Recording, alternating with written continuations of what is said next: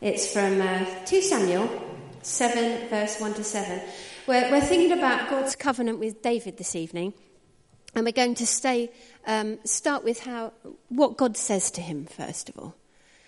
So after the king was settled in his palace, and the Lord had given him rest from all his enemies around him, he said to Nathan the prophet, "Here I am, living in a palace of cedar, while the ark of God remains in a tent." And Nathan replied to the king, "Whatever you have in mind, go ahead and do it, for the Lord's with you." And that night, the word of the Lord came to Nathan, saying, "Go and tell my servant David, this is what the Lord says. Are you the one to build me a house to dwell in? I've not dwelt in a house from the day I brought the Israelites up out of Egypt to this day. I've been moving from place to place with a tent as my dwelling. Wherever I have moved with all the Israelites, did I ever say to any of their rulers whom I commanded to shepherd my people Israel, 'Why have you not built me a house of cedar?'" So this is more of what God was saying to David. "Now then, tell my servant David, this is what the Lord Almighty says. I took you from the pasture and from following the flock to be ruler over my people Israel. I've been with you wherever you have gone, and I've cut off all your enemies from before you. And now I will make your name great, like the names of the greatest men of the earth. And I will provide a place for my people Israel, and will plant them so that they can have a home of their own and no longer be disturbed. Wicked people shall not oppress them anymore, as they did at the beginning, and have done ever since the time I appointed leaders over my people Israel. I will also give you rest from all your enemies. The Lord declares to you that the Lord himself will establish a house for you. When your days are over and you rest with your fathers, I will raise up your offspring to succeed you, who will come from your own body, and I will establish his kingdom. He is the one who will build a house for my name, and I will establish the throne of his kingdom forever. I will be his father, and he shall be my son. When he does wrong, I will punish him with the rod of men, with floggings inflicted by men. But my love will never be taken away from him, as I took it away from Saul, whom I removed from before you. Your house and your kingdom shall endure forever before me. Your throne shall be established forever." And Nathan reported to David all the words of this entire revelation.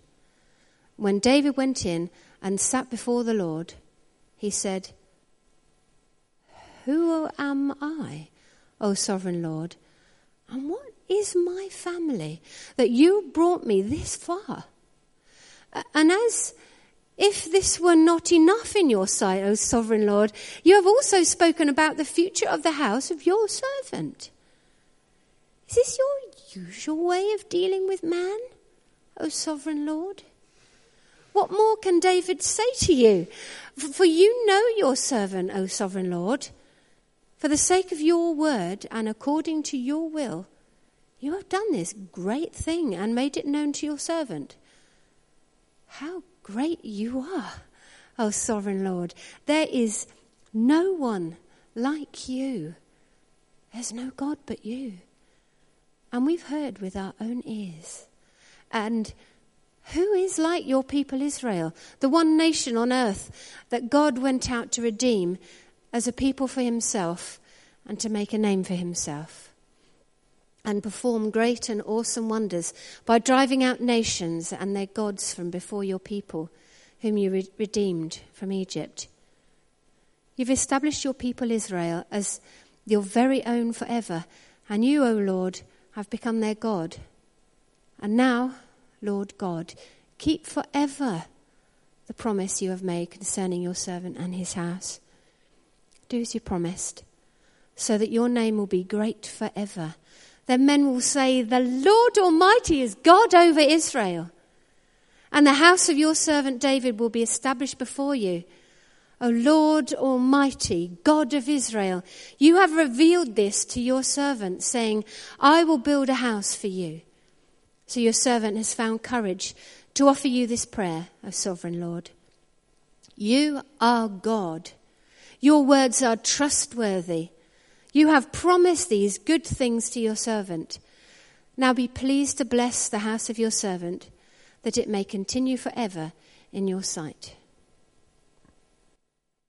David's covenant with God. Well, I have to start by saying, as a child, I was always a really big fan of David. I don't know about you.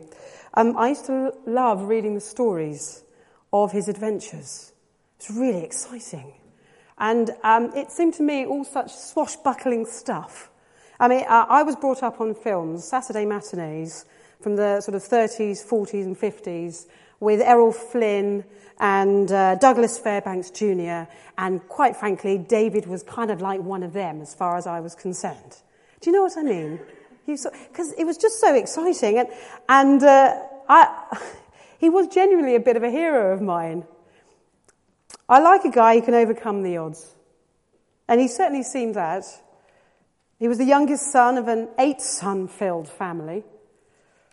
And he defeated the oversized enemy's champion of Goliath, invited to join King Saul's court before becoming a fugitive, on the run from a jealous king, until finally rising to become king of Israel himself. The trajectory of this guy's career was certainly on the up. He'd brought the Ark of the Covenant to Jerusalem amidst much rejoicing, and God's presence symbolically manifest in this most holy of objects. And here it was in Jerusalem with Israel's king. Faith and state united together. Behind all these events was David's driving attachment to his relationship with God. With David, God was doing a new and exciting thing.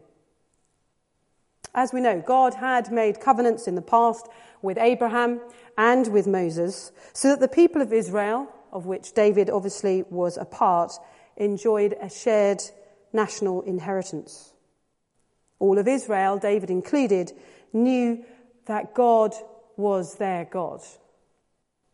He would give them a land, descendants, and they would be a blessing to all nations, on the condition that they, the people, remained faithful and upheld God's law gifted to them. It was a conditional covenant where both sides agreed to contribute. Both sides were bound to one another in a loving commitment. In chapter 7 of 2 Samuel that was read to us earlier, God does a new thing. The past covenants were made when the people were in a very different sort of place. Abraham was promised descendants that numbered the stars when he was already very old and had none. The people of Israel, led by Moses, were promised a land flowing with milk and honey, and yet they were in the desert. It all seems so unlikely.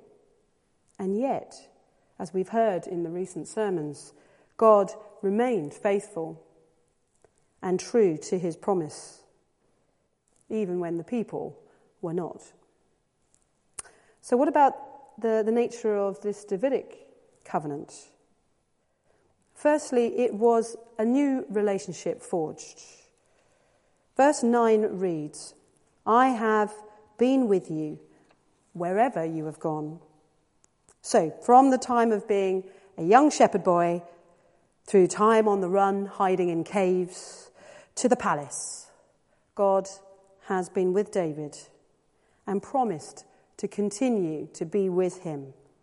Not just him, but also with his son. Verse 16 summarizes it with, your house and your kingdom shall endure forever before me. Your throne shall be established forever.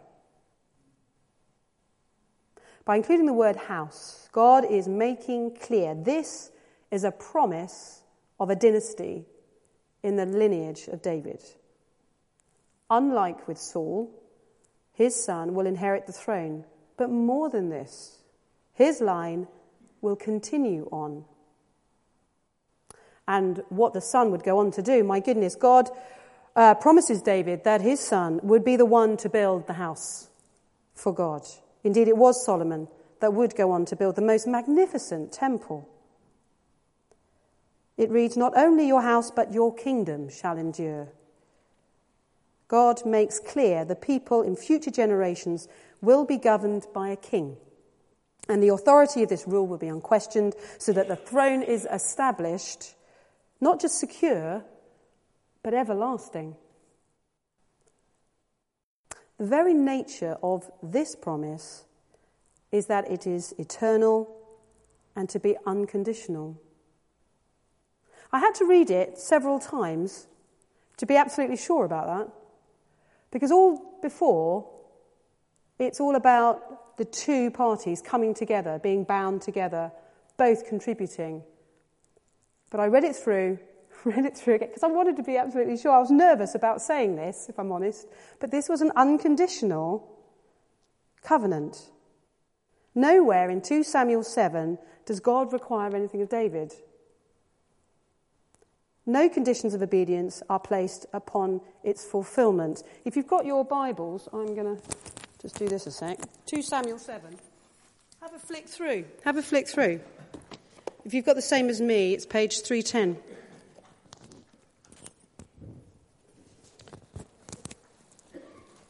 It's the onus is all on God.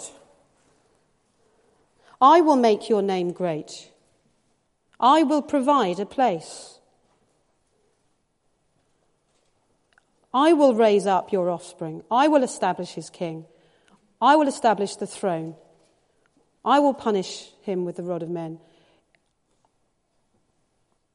It's all about God doing it all. The onus is on him. The surety of the promise rests on God's faithfulness, not on David, nor on Israel's obedience, which, quite frankly, as we know, is just as well, because it doesn't go very well after that. Verses 18 to 29 records, as Anita made clear, David's response to this incredible promise from God. It's initially, verses 18 to 21, one of humility. Who am I that you have brought me this far? I'm amazed you've brought me this far. You've also spoken about the future of the house of your servant. Is this your usual way of dealing with man? David really can't quite believe it. I love that phrase. Is this your usual way of dealing with man?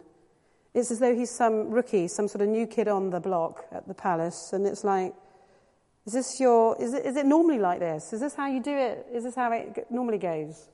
Because this isn't what I was expecting. Well, the answer is yes and no. Yes, God, of course, had walked closely with individuals before. He is, after all, the God of Abraham, Jacob, and Isaac, the God that revealed himself to Moses. God is one of revelation, but this was different. God was doing something quite new here, forging a new relationship that would last across the generations. In his humility, David recognizes the unconditional nature of this new covenant and is almost lost for words for God's generosity. His second response is praise. He recalls what God has done for the people already by rescuing them from slavery in Egypt and establishing Israel in their land as the people of God. And then comes a plea for God to keep his promise. Not for his sake, that humility again, but for God's. Why? So that God may be praised. At this stage of the game, David really does seem the right guy from whom an eternal line of kings should come. He deflects all the glory and accolades he's receiving from the people and all the blessing he receives from God back to God. It's all for him. What a lesson for us all. We who have so much, been blessed by God in so many ways, maybe even given praise for our work by colleagues or peers, to direct people to its true source. See what God has done. So with this new relationship forged, the king of Israel is now linked to the covenant relationship between God and his people established at Mount Sinai. And the next 3 chapters in 2 Samuel all goes wonderfully well. David's army is winning victory after victory, so that Israel's borders are extended. So we read in verse 19 of chapter 10, when all the kings who were vassals of Hadadezer saw that they had been defeated by Israel, they made peace with the Israelites and became subject to them. David really seems to have gained that land promised to Abraham. But then, after this new relationship is forged, God's newest son flounders. Chapter 11 sees it all start to go terribly wrong. We can read the familiar account of when David observes Bathsheba and becomes embroiled in a sordid plotline EastEnders writers would be proud of. There are so many duff moments in this story, it's ridiculous. So many points when David could have made a godly choice, but instead seeks his own desires. He takes Bathsheba, a woman married to one of the officers in his army, gets her pregnant, and when he's unsuccessful at covering up his behaviour, compounds it by effectively having the husband murdered via battle manoeuvres. It's a mess. But David thinks he's got away with it. The prophet Nathan makes it clear he has not. Through a parable, David realises his grave mistakes and how far from God's ways his choices have been. We read in his own words of Psalm 51, David's brokenness. For I know my transgressions, and my sin is always before me. Against you only have I sinned and done what is evil in your sight, so that you are proved right when you speak and justified when you judge. Create in me a pure heart, O God. Renew a steadfast spirit within me. Do not cast me from your presence or take your Holy Spirit from me.